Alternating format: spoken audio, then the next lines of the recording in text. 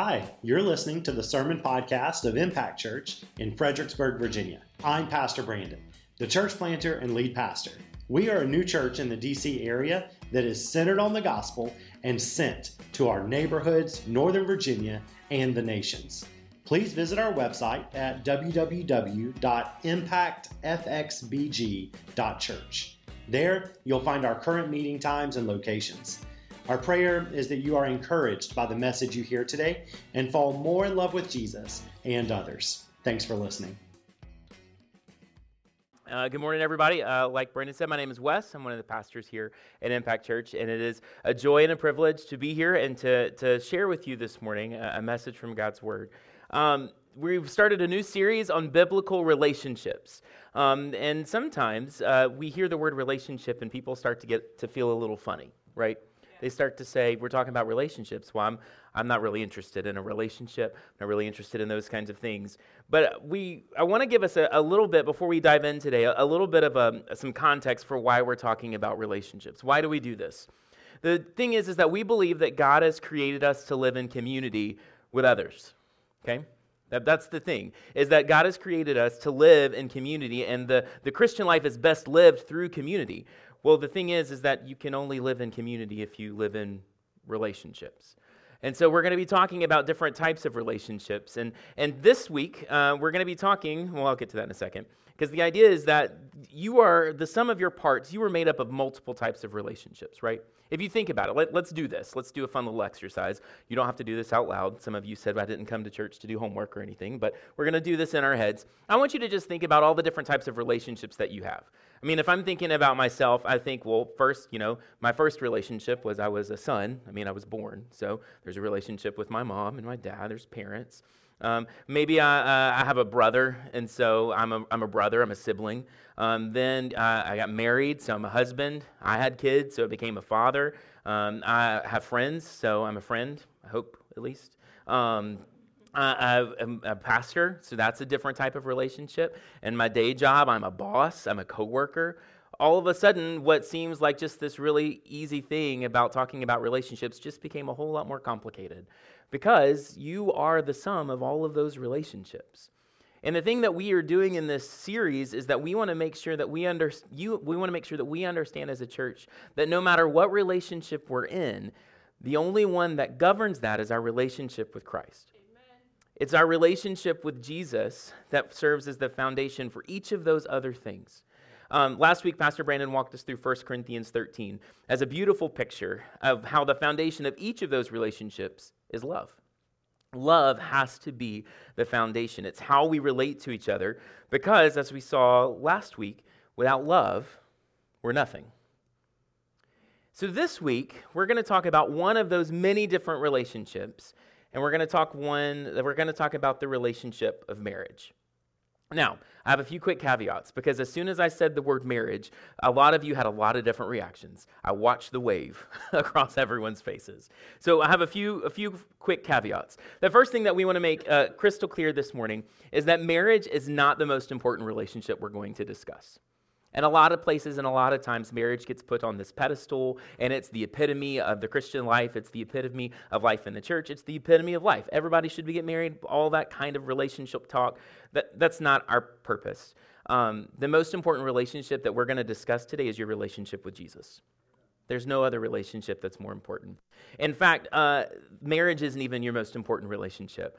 If you're married, the most important relationship in your marriage is your relationship with Jesus. So we're going to take marriage off its pedestal today, and because it's not supposed to be there. Anytime you put something on a pedestal, it gets knocked down. If you don't know that, come hang out with the toddlers, and they'll show you real fast. The next thing here is there. Some of you here today, you may be listening in, and you're not married, and so your immediate thought is, great, another sermon on marriage. I can take a nap. Can I just encourage you not to do that? Because guess what? This message is still for you, even if you're not married, or even if you're, we'll get that, even if you're not married. Because marriage, like I said, it's not the epitome of human existence. It's not the epitome of your life in Christ. But why you need to listen to this message today if you are not married is because your married friends need you. We don't say that enough. And we're going to say that today. if you're single today, or if you are post-marriage or something like that, your friends who are married need you. Because if you live in a married relationship, you can get all subsumed and consumed and be all about this little relationship right here, and you can get lost in that. We need brothers and sisters in Christ who will look at us and say, hey, wake up. It's not about that. It's about Jesus. We need brothers and sisters who can look at us and remind us of some of the truths we're going to talk about today about marriage. And honestly, we need brothers and sisters in Christ who can show us that, hey, there are other ways to live. We need that. And you can be here today and be listening and you are married. But you know what? Your marriage may be incredible, amazing. And you think, hey, I don't need to listen to a sermon on marriage. I got it all in the bag. And some of you may be saying, I don't want to listen to a sermon on marriage because my marriage isn't that great. I don't want to do that. You may be here today and have been married before, but you're not married now. So wherever you are in your relationship with the idea and practice of marriage, hear me on this. Today, our focus isn't on principles of marriage, 5 great ways to communicate to your spouse, how you need to be married. Like that's not what we're talking about today. So go ahead and take that anxiety and some deep breaths. Breathe in for 4, hold for 2, exhale for 6. Like do some of those breathing exercises. Because we want to focus today not on marriage, but really on what the Bible says. We want to focus on what God says that He designed marriage for and how it's described in His Word. And really, if we take it down to its root, we're not talking about marriage. We're going to talk about the gospel today. We're going to talk about Jesus and His relationship with us. So with those caveats out of the way, and you've done your breathing exercises, let's get started. When we think about this, we think about marriage. A lot of times, what's the first thing that pops into your head when you think about marriage? It's a wedding. Was probably the one I was going for, so I'm just going to provide that for you. It's a wedding, because a lot of you are like, I probably shouldn't have done that as a call and response. It'd be fine. We think about weddings. We think about that's where marriage comes from. That's not where marriage comes from, but in our culture today, that's what we think about. We've had a busy month of weddings in our church, 2 of them. So 2 weekends have been subsumed with wedding festivities. And weddings are a lot of fun, right? And so we talk about all the fun things that happen in wedding. In fact, we're coming up in just a few weeks on mine and Britter's 14th wedding anniversary, our 14 years of marriage. There's young Britter and Wes. Aren't we cute? Aren't we pretty? I know. We were young once. It was a thing. And we were young and dumb because that's a week post-graduation. And we thought, we don't have any jobs. We don't have a place to live. Let's get married. Woo! So that's one thing, if you ask me to marry you and we do premarital counseling, we're going to talk about that experience and how you don't want to do that. But it was fun. It was a great day. We'll talk more about that later. There's a lot of symbolism and there's a lot of joy that goes into a wedding. But can I just say this? And some people might get mad at me. And that's fine. See me after. A wedding's just a party. Yeah, it is. It's just an event. That's why everybody gets so stressed, because don't nobody want to be an event planner? If you do, I'm sorry. That is not my life. I can't stand it. It can be a great event. It can be a lot of fun. Everything can go smoothly. If you've ever had a wedding that went completely to plan, let me know. I'd love to know what you did. I also just want to say, weddings can be great because they can be an act of worship. As part of our wedding ceremony, we had corporate worship. We sang hymns and we did things. That's just who we are and what we did. But honestly, that wedding, it's a blip on the radar of life. You talk to anybody who's gotten married, I can tell you that they don't remember their wedding. 14 years later, and I know that we got married. I know kind of what happened that day. There were some really great moments. There were some less than great moments. Britta and I have, spent 14 years processing that. We had some things in it that were fantastic. And really, honestly, we were like, yeah, we're married. And there were other things that we were like, can we get married faster? Like, let's just get through this. We didn't even eat at our reception. The only food that we had was the food that we fed each other for the gift, for the pictures, like the cake and the groom's cake and stuff like that. We had some sparkling white grape juice because, Baptist. And so then we move forward. We have this long party in May in, the middle of Mississippi where it's hot, it's humid, it rained that morning. And if you've never been in a May afternoon in Mississippi after it rained, you just can't describe it.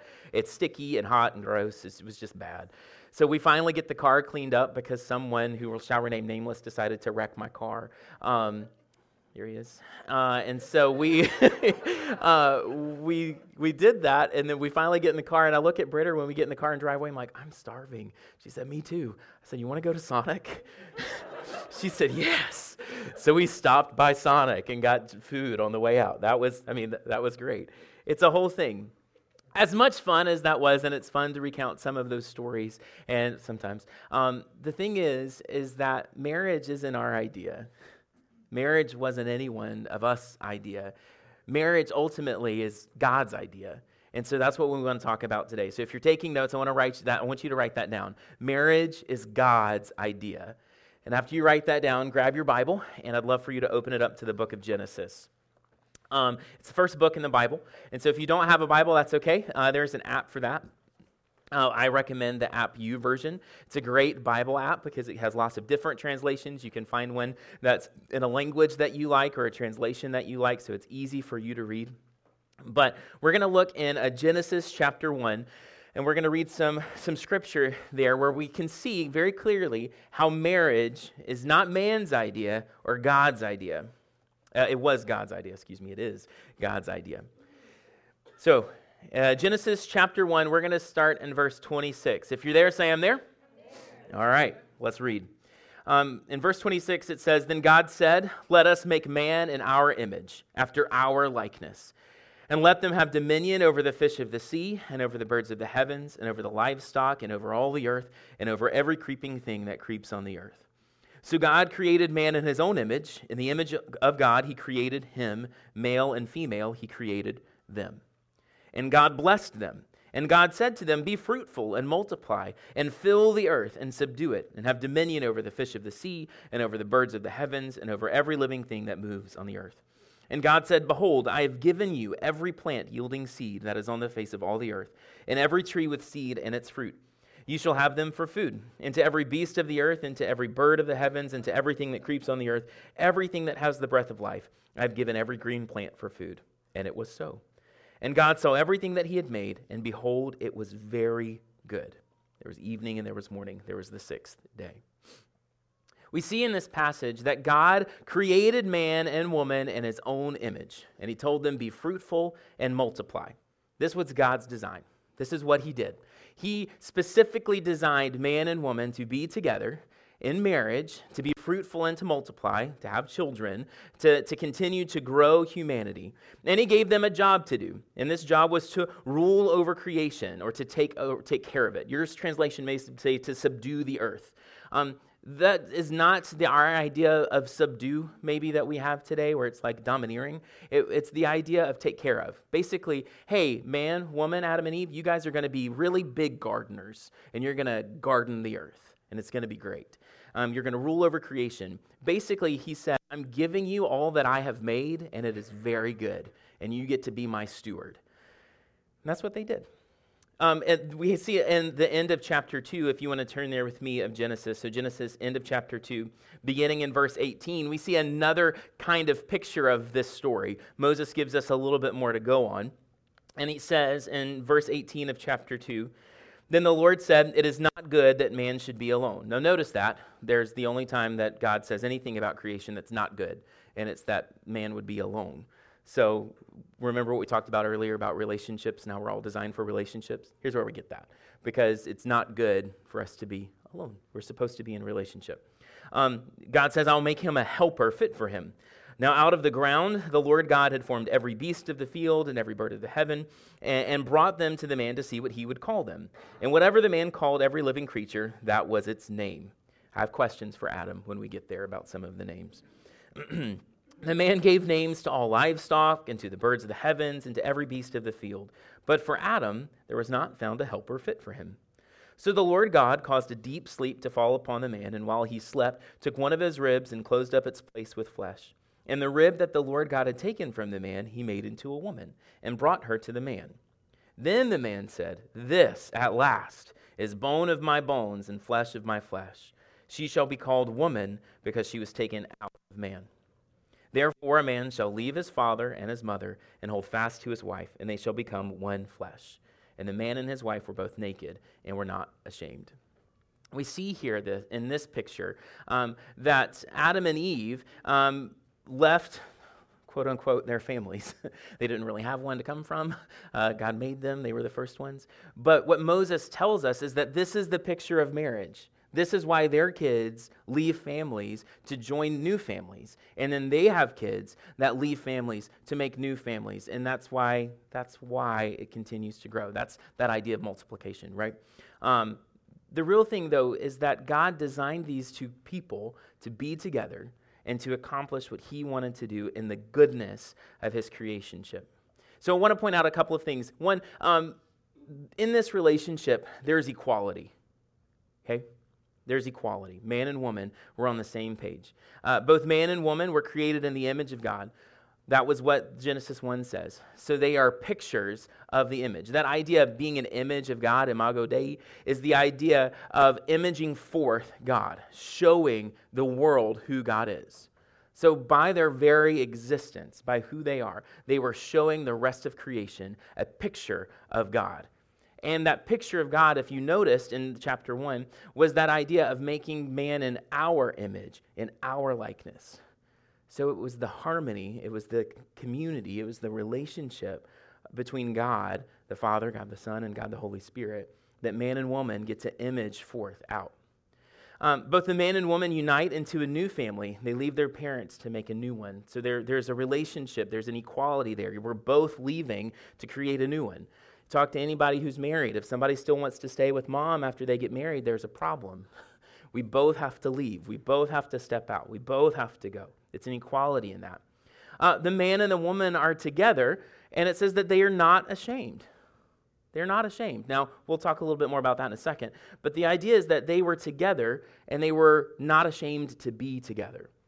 Both the man and woman have a role to play in this creation. They're stewards. C.S. Lewis calls them kings and queens of creation because that was their job, was to be the steward over all that God had given them.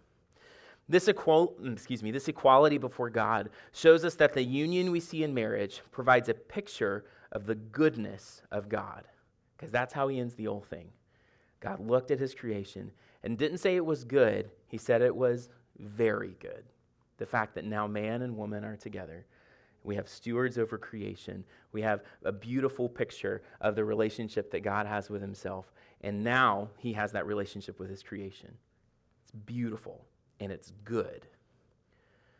Now, I say that. Some of you look at me and say, Wesley, that's really great. I'm glad that you said that. It's a beautiful picture of Genesis, beautiful picture of creation. But you know what? Genesis 3 is coming. Okay? And for those of you that don't know, Genesis 3 is where Adam and Eve mess up.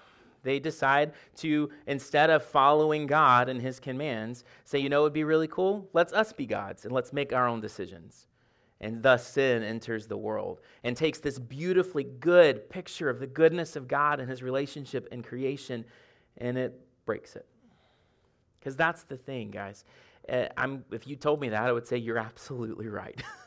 Sin causes problems in marriage because sin causes problems in people.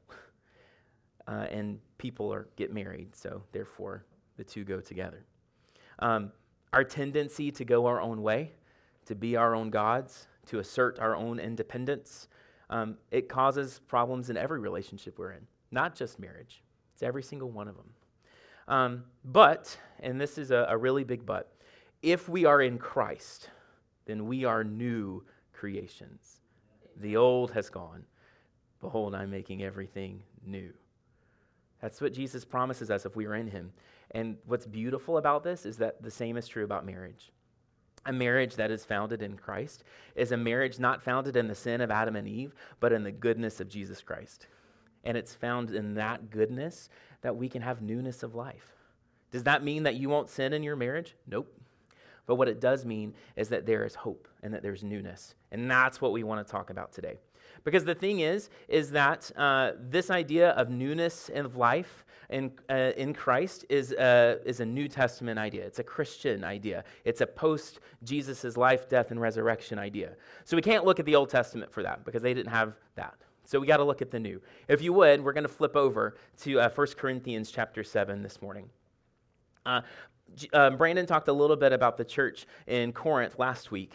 So if you weren't here last week, I want to encourage you to go listen to that message on our podcast or through the live stream, because it really shows us a lot about this culture that they're in. And honestly, the church in Corinth is a lot like today's culture. It was very driven on commerce. It was very driven on money, materialism. It was very driven on sex and on sexual relationships and just the preponderancy of that. So there's a lot of things that kind of reflect our culture today. But what's interesting about the culture of 1 Corinthians is they did not have this long-standing tradition of Christianity to fall back on, right? They didn't.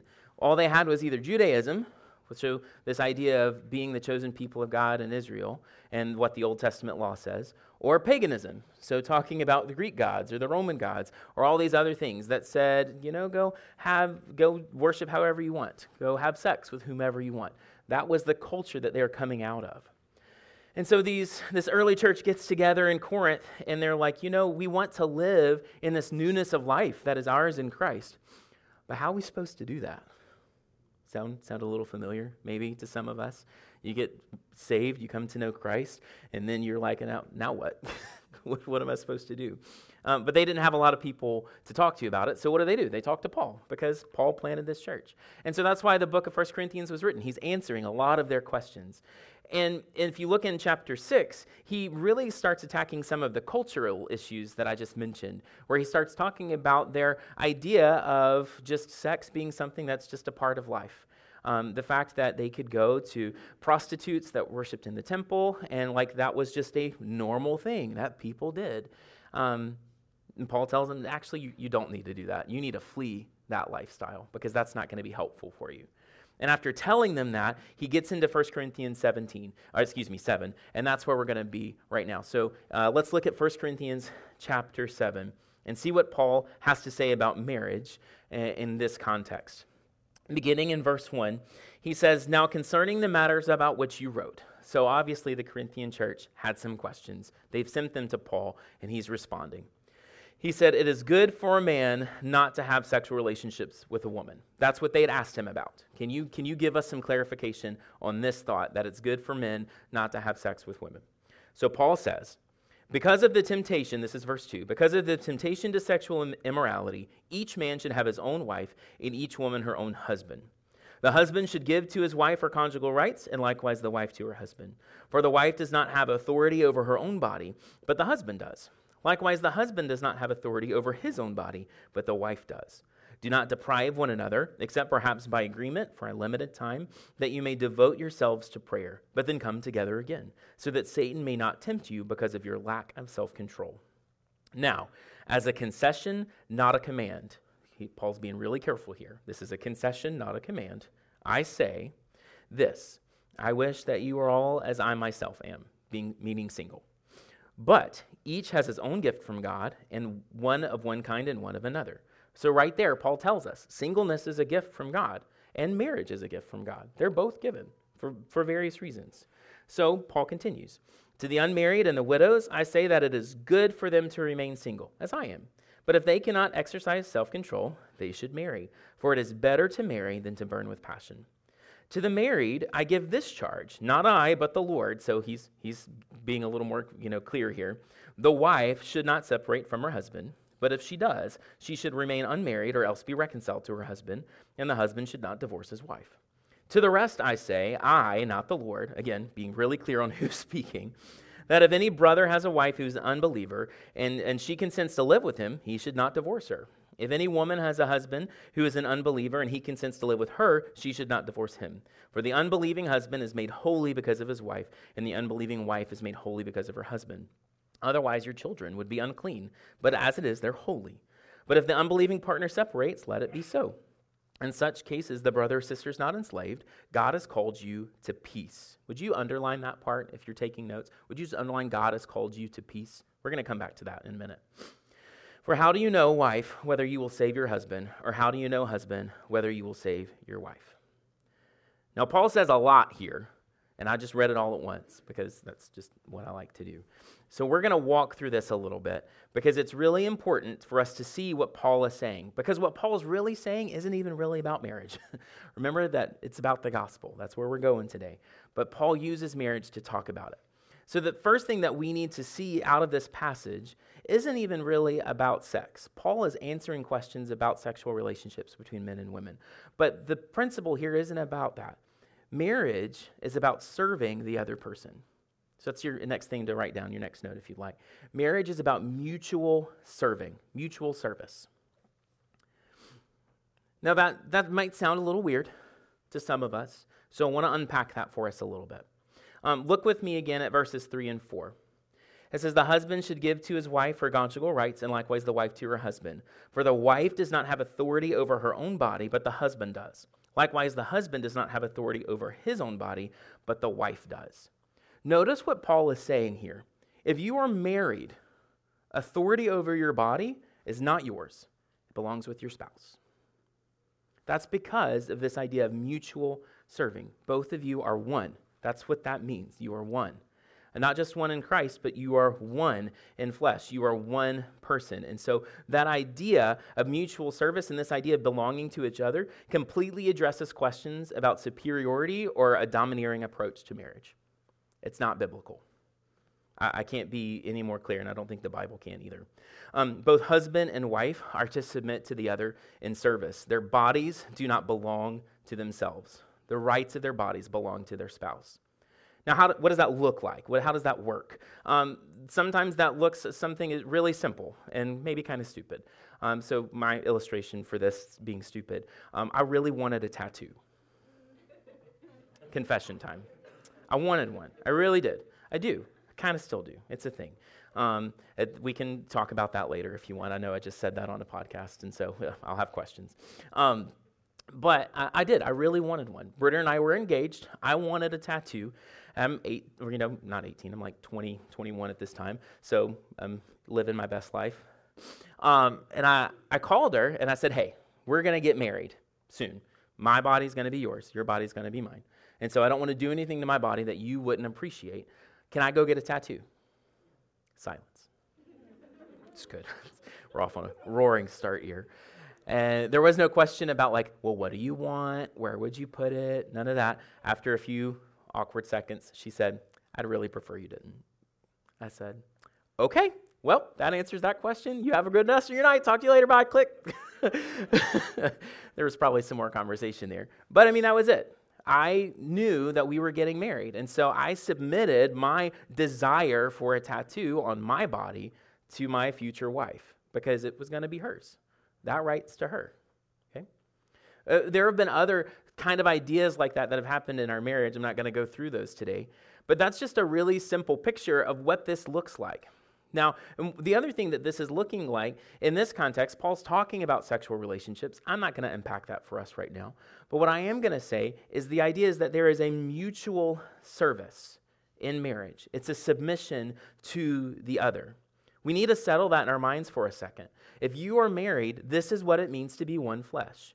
Your independence is willingly submitted to your spouse. And that's a two-way street. That's not a one-way street. If I can't say it any other way. If only one person is being required to submit in the relationship, that's not marriage, that's abuse. And I just have to say it that way. That's what it means. If only one person is submitting, that's abusive. That's not marriage. Because the submission has to be from both parties because you're one flesh. Think about this. If my foot says, you know what, I don't want to be part of your body anymore, I'm going to separate and go away. That's not going to end well for me or my foot. It's not. We're going to cease being one flesh. It's going to go away. It's going to do its own thing. And it's not going to survive. Paul discusses this. He brings this up in another passage in Ephesians 5. You've probably heard it. I'm not going to make us read it. But I do want to just read it, a little piece of it over to you. You don't have to turn to it. Because this is the part that everybody likes to quote, like at weddings or when we talk about marriage. It's this, wives, submit to your own husbands as to the Lord. Husbands, love your wives as Christ loved the church and gave himself up for her. See, I heard some murmuring there. There was some little nudging and you better submit. All right. Let me just address that really fast. If we really understood the concept, we wouldn't be quick to be flippant about it. If we really understood what it said, we wouldn't make it a joke. Because what it means is that wives submit to your husbands as the church submits to Christ, meaning wives, you're submitting your independence to come underneath your husband and to trust him. Husbands, when it says you love your wives as Christ loved the church, it means husbands, you're submitting your independence to care for your wife. You care for your wife to the point of death. And not just death, but a public humiliating death for her benefit and for her betterment. So it's not this, girl, you better submit. Boy, you better love me. That's not what it is. It's the idea of a mutual submission, coming under each other, because that's what submit means, to come under for the purpose of protecting and caring for each other. It's a looking to the other's interests above your own. And that's what submission and love in marriage is all about, the mutual and care and interest for each other. The way that I have described it in premarital counseling and other things is the idea that in a marriage relationship, my job is not to care about myself. My job is to care about my wife. I make sure that she is taken care of in all things. And her job is not to care about herself. Her job is to care about me and to make sure that I'm taken care of in all things. And as long as we are both doing that, then both of our interests are taken care of. But if at any point one of us stops, all of a sudden we get on that shaky ground of slipping away from being married and caring for each other into something that's abusive or something that's unhealthy or toxic, or eventually leading to death and to death of the marriage. Because we need to think about this. Even down to sexual relationships inside of marriage, the idea here is that the husband and wife belong to each other. It's mutual belonging. It's a mutual bond. It's a mutual submission rather than independence. You can't be married and look at your spouse and say, you are getting in the way of me living my life. Because it's not your life. It's your life. It's together. Husband and wife serve each other in marriage because by serving each other, what you really are doing is showing each other Jesus. We'll get more into that in a moment. The next thing that we see in this, and you can write this down, is that marriage is meant for life. Marriage is meant to be for life. Because Paul gives some really specific instructions here, echoing some things that we see in other places in the New Testament about ideas of separation and divorce. And so we need to talk about them today. First, he says in verse 5 that husband and wife should not deprive each other or separate, except by mutual agreement for a specified time so they can devote themselves to prayer. That's what he says, verse 5. Some things that we need to know about this is that separation has to be mutual. Both parties agree. This is what is good for us. Mutual. It means that that separation is time-bound. Hey, we are going to separate for this amount of time. We are going to do this for this amount of time, and then we are going to quickly be reconciled. It means that the separation is for a spiritual purpose. Paul says to devote themselves to prayer. He doesn't tell them what to pray for. He doesn't tell them how to pray or what to do. He leaves that up to them. You guys figure it out. My assumption would be if we're separating, we're praying about us. We're praying about our marriage. We're praying about figuring out how we make this work and get back together. Because he finishes that statement by saying, come together again so that Satan may not tempt you because of your lack of self-control. Notice he's not talking about self-control about the being separated. Like he's not talking about lack of self-control in terms of sexual relationships. He's talking about lack of self-control in the marriage. Satan can tempt you because of your lack of self-control. It's the lack of self-control that has led you to separate. So you need to get that together. You need to let the Lord speak and heal in that life and then be reconciled quickly. That's how Paul kind of addresses an idea of separation. But in verse 10, he picks it up again, talking about divorce. And he says if divorce happens, there are two options: remain unmarried or be reconciled. And that's really hard to hear in our culture.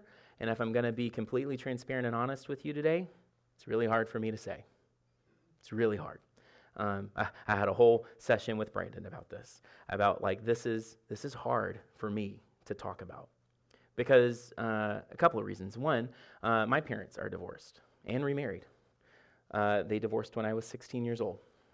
I can go into those details, but the idea was my dad started a new family and a new life, and so he ended the previous one, which I just happened to be a product of. My wife's family is divorced. Both of her parents are remarried, have new children. It's a whole thing. So we come from that. Not only that, I have other family members and friends that have been divorced, are headed towards a divorce, or are wrestling with whether we should get divorced. This is rampant in our culture. And if I'm being completely honest, it's rampant in our churches.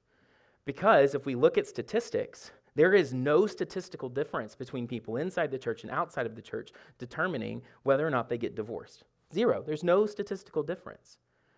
And we have the hope of Jesus. Like, it shouldn't be that way. And I'm saying this to a lot of us today because, you may have been divorced, or you may be divorced, or you may know someone who is divorced, or you may be considering divorce. And it is hard. It is a hard talk. And it is a hard thing to address, and it's a hard thing to work through. So I hope you hear my heart on this. Being divorced does not make you less in the kingdom of God. It does not cheapen you. It does not lessen you. It does not make you less than. It's not a reason to be shunned. It's not a reason to be ostracized. And for too long, that we've allowed that to happen in churches. When people get divorced, we immediately say, you cannot be a part. What junk is that? Going through divorce is lonely and it's hard. And it's hard not just for the people in the divorce, but the people right around them. You go talk to a kid whose parents are going through divorce, and you talk about loneliness and hardness. Okay? God calls us in marriage to do everything we can to make it last, but sometimes we can't. Okay, here's the thing. You, as a person, you only have control over one person. That's you. As we tell our children very often, you can only control you. You can't control what other people do. And we're adults in the room. I can say the same thing. You can only control you. You can't control other people. You can only control how you can react. You can't control other people's actions. You can't fix their problems. And if I'm going to be really honest and speak to the real heart of this, you can't save them. And you can't save yourself. The only hope for that is Jesus. Jesus is the answer to divorce because Jesus is the answer to sin. And divorce at its heart is just that. It's sin. It's a sin born of sinful people and broken relationships. And we have hope in Jesus and peace because we don't know what happens in our relationships because of our walk with Christ. I've seen too many people who get to the brink of we are ending all the things, and they start addressing their relationship with Christ, and we see reconciliation happen. We've seen too many people who get to the very brink of I'm leaving, but you know what? Maybe I should pray first. Good. Glad we're at that point now. Sorry, that was probably inappropriate sarcasm, but making a joke. Thank you for the one laugh. Moving forward, we've seen too many people get to that point, that pray and recognize that maybe the problem wasn't them. Maybe it starts with me, and maybe I need to pray and get right, and then we can make it work. It happens too many times because Jesus is the only answer and hope to divorce. Because why? Why is that? Because ultimately, like I said, divorce isn't a marriage problem, it's a sin problem. And Jesus is the only answer to sin. And that is what marriage is supposed to show us, how Jesus answers sin. Because, and last thing that we're going to talk about today, marriage is ultimately a picture of the gospel. That's what this is. See, Paul is specifically talking to people who came to know Jesus after they were married, right? That's who he's talking to, because he has other words to talk about the people that aren't married yet. It's extremely applicable to the Corinthian church, and it's extremely applicable to us, because you may have come to know Jesus after you've gotten married, after you've made different choices. Or maybe you thought you knew Jesus and lived life a little bit, and now you're coming to really know Jesus, and now you're seeing how that's going to affect all of the parts of your life that you didn't know it was going to affect. What Paul tells us is if you come to know Jesus and your spouse doesn't know Jesus, that's not a reason to leave them. Because if you're content and they're content, stay together, because who knows what's going to happen. You may be the one that leads them to Jesus. Too many stories like that. Husband comes to know Christ, all of a sudden the wife comes to know Jesus, and the children come to know Jesus. It's a natural progression.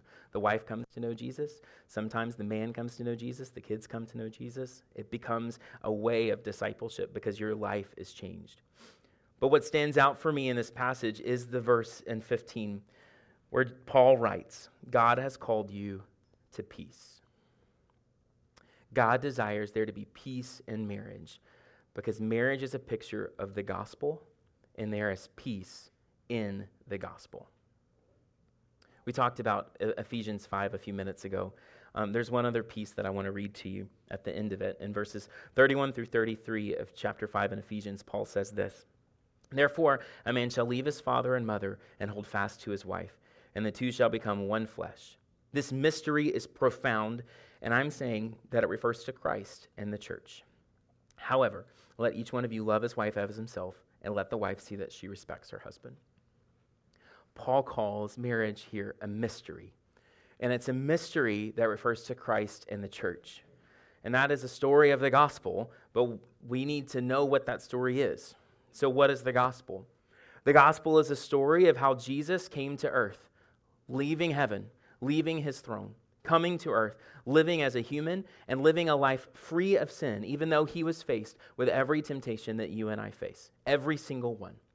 He died a death that wasn't his on a very brutal cross.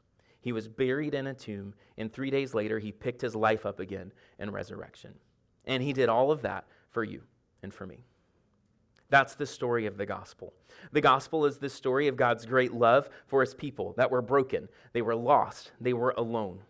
They were removed from him by sin.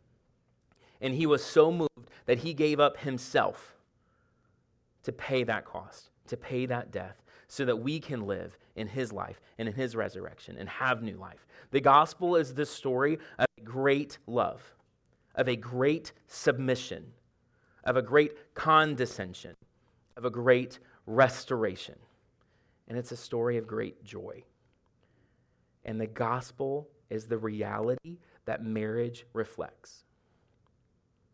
Because here's the thing, there's no marriage relationship that's perfect, no matter what Instagram says. Okay? I guarantee you, behind every Instagram post about how happy they are right now, there were at least 2 arguments about where they should take the photo, what the lighting should have been like, and what hashtags to use. Okay, you know. No marriage relationship is perfect, but it should be a reflection of the gospel. Husbands and wife reflect to each other and to a world that's broken that relationships can be restored, that life can be found in hard places, and that 2 people can show each other continual grace, continual mercy, continual love, and continual restoration. Because here's the thing, Jesus does it for us every day. He looks at us and says, you know what, it's a new day. Yesterday may have sucked, may have been terrible, may have been really hard, but today, it's new. We're going to do it again. And he tells us to do that to others. And if we're married, then that other, the neighbor we're supposed to love as ourselves, starts with our spouse. We like to think of our neighbor as the house next door. Sometimes it's just the person in the next room or the same room. That's where it starts. Marriage is a picture of the gospel because Jesus knows that the gospel doesn't make sense. It doesn't make sense to the world. It doesn't make sense to people that don't know. You talk to somebody and your first comment to them about the gospel is, you know what? You need restoration. And they're going to say, to what? Okay? Why? Who? That's the immediate response of the human nature. It was the response of Adam and Eve. They looked at God and said, you know what? I'd rather make my own decisions. And so let me eat this fruit. We can debate later whether it was an apple or a pear. Marriage answers that question because it shows people and shows a world that looks and says, I don't need to be saved. A real relationship, that is hard. Because marriage is hard. I can't deny that. been married for almost 14 years, and we've had some extremely hard moments. We both come from divorced families. In fact, our opening line in premarital counseling was, "The statistics are against you." Thank you. Appreciate that. It was good, though. He told us that because he said, you need to have your answer now before you even start this journey. Will you have divorce on the table or not? We said, nope. We've gone through severe financial difficulties. We got married without jobs in the height of the 2008 financial crisis. Talk to me later about how this recession is hurting us. We've lost a child. We went and had 2 more children. We changed jobs, bought and sold houses, moved across the country. We had to relearn how to communicate and mature into adults. We got married at 22 and 21, and our entire dating life was 3.5 hours apart. We go from being phone calls away to living together overnight. We had to relearn some things. We've had very frustrating conversations. That's what we call arguments. We had a conversation. We've disagreed. We've had really hard moments of decision. What are we going to do about this? We've had to set boundaries with our families, with each other. We've had to say, this is what I can offer, and I can't really offer much more right now. We recognize that marriage is not a 50-50 split. It's a continuum that moves from 50-50 to 90-10 real fast. As soon as somebody has a health problem, boom, now we start moving in different directions. Or somebody loses a parent, or somebody loses a friend, or somebody all of a sudden has a kid and has to recover from having that kid. It moves very different very quickly. But through all of that, in our marriage, we've had one refrain. It's a saying we have in our home, and it's been adapted because I refused for us to use the actual statement from the movie. And the statement is that we're on the same team. It realigns us to the fact that we are not 2 people working independently of each other, trying to make life work. We are one person working together for one goal. And that goal has to be the gospel. Because it's only one way that happens, that you make it, because Jesus keeps us together. We can't will ourselves into a marriage that reflects him. And that's true for you. You can't will yourself into a marriage that reflects Jesus. It doesn't matter how many marriage seminars or books or podcasts or conferences or sermons you hear. The only way to make marriage reflect Jesus and to work as a picture of the gospel is when your heart is changed. Your heart has to be changed so that it can be changed in the relationship. I know today that not everyone listening here has that same story. Like I talked about earlier, your walk with this idea of marriage may not be a great one. It may not be helpful. You may come also from a divorced family, or you may have experienced divorce yourself. You may have been in an abusive relationship, and so marriage is colored through that abuse. You may have experienced a lonely, loveless marriage. You may feel abandoned, forgotten, and alone. I don't know your story. I don't know the times that you've prayed and the times that you've cried over your marriage or over a relationship, over what Jesus is trying to do. But I do know that Jesus does. And if you don't hear anything else today, can you just hear these next few words? Jesus doesn't look at your story and judge you.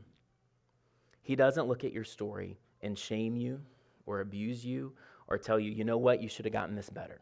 Or you know what, you did that wrong. Or give you the list of all of the things that are incorrect about you. Rather, Jesus looks at your story, no matter how broken, no matter how hard, no matter how hurtful, and he says to you, you know what? Come home. Come sit with me. Tell me your story, and I'll tell you mine. Because I have a story of a cross that paid the price for you. And it's a story that I pay and tell you so that you can live it and you can live new. Because here's the thing, when we talk about marriage relationships, I told you we weren't going to talk about marriage because we're talking about the gospel. Because the gospel is the only way that a marriage survives. It's through recognizing our own sins and the forgiveness that we have in Christ that we can forgive the sins of others again and again and again. And that's true for every relationship, but how much more so to the person, if you are married, who can sin against you so much and so deeply and so greatly. That forgiveness can only come when you've experienced that forgiveness yourself. It's through the gospel and experiencing the newness of life that Jesus brings that we offer second, third, fourth, 100th, 200th, 1,000th chances to each other. Because Jesus gives us a new chance every day, so we can too. It's through understanding the cross that we can submit to each other.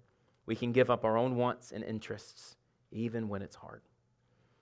And it's because when both husband and wife are finding their life in the gospel and in Jesus, we can reclaim what God says marriage is. It's very, very good. I'm going to invite the worship team back up and finish up here, because I know that this message may have been hard for you today. It may have been hard to hear and process. If I'm really honest, it's hard for me to preach it. But I believe that in that hardness, there's grace. And there's a chance to respond what God has called us to in His Word. So here are some of the ways that I can see that you can respond today. So I'm going to talk to you based on what group you're in. First off, if you're listening today and you don't know Jesus, that's your first step. You can't experience life in Christ without a marriage built on Christ without first experiencing a relationship with Christ. That's where it starts. Trusting in His death and His life, repenting, turning from sin, asking His forgiveness, entering into new life. Guys, that's the only way forward to the type of marital relationship that's based on what we talked about today. So if you don't know Jesus, today's your day. We want to give you an opportunity to do that in just a second. Now, if you do know Jesus, if you do know Him and you're walking with Him, you know what? You may need to take some time and repent today. If you're married, you may need to repent of not living in your marriage in a way that exemplifies the gospel. You may need to repent for not living for the best interests of your spouse in a way that demonstrates to them that Jesus loves them. You may need to repent of how maybe you were trying to live for yourself and not for them. And you may need to repent of the sin of divorce, of struggling through that. That may be where you need to be. If you're not married, maybe you need to repent of how you've glorified marriage as an idol, something that I have to have, rather than seeing Jesus first. Maybe all of us, need to submit our thoughts and ideas of marriage to Jesus so He can restore to them what they should be, to recreate them in His image. Finally, you may know people today, or you may today be in a marriage that's struggling. And to you, the first thing I want to say to you is, I'm sorry. I know this message was hard. And I know that in a lot of times, in a lot of places, the church doesn't get that right when it comes to how to handle that. So I'm sorry. For me, I am. But guys, I want to offer you hope, because there is always hope in Jesus. And I want to encourage you today to find hope there. Hope isn't found in your spouse. It's not found in your kids. It's not found in your bank account or your salary package or your job. It's not found in your health. It's not found in a house that's finally clean or a house that's better than where we're at or a house at all or an apartment. Hope isn't even found, and it's especially not found in your marriage. Hope is only found in Jesus. Hi, Pastor Brandon here. Thanks again for listening to our Impact Church Sermon Podcast. If God has spoken to you today, or you have a prayer request you'd like to share, please email us at hello@impactfxbg.church. If you're local to the Fredericksburg area, we would love to see you for worship in person. But if not, please let us know if we can help you find a gospel-centered church right where you're at. Feel free to connect with us on Facebook or Instagram and on our website, www.impactfxbg.church. Until next time, keep living the dream.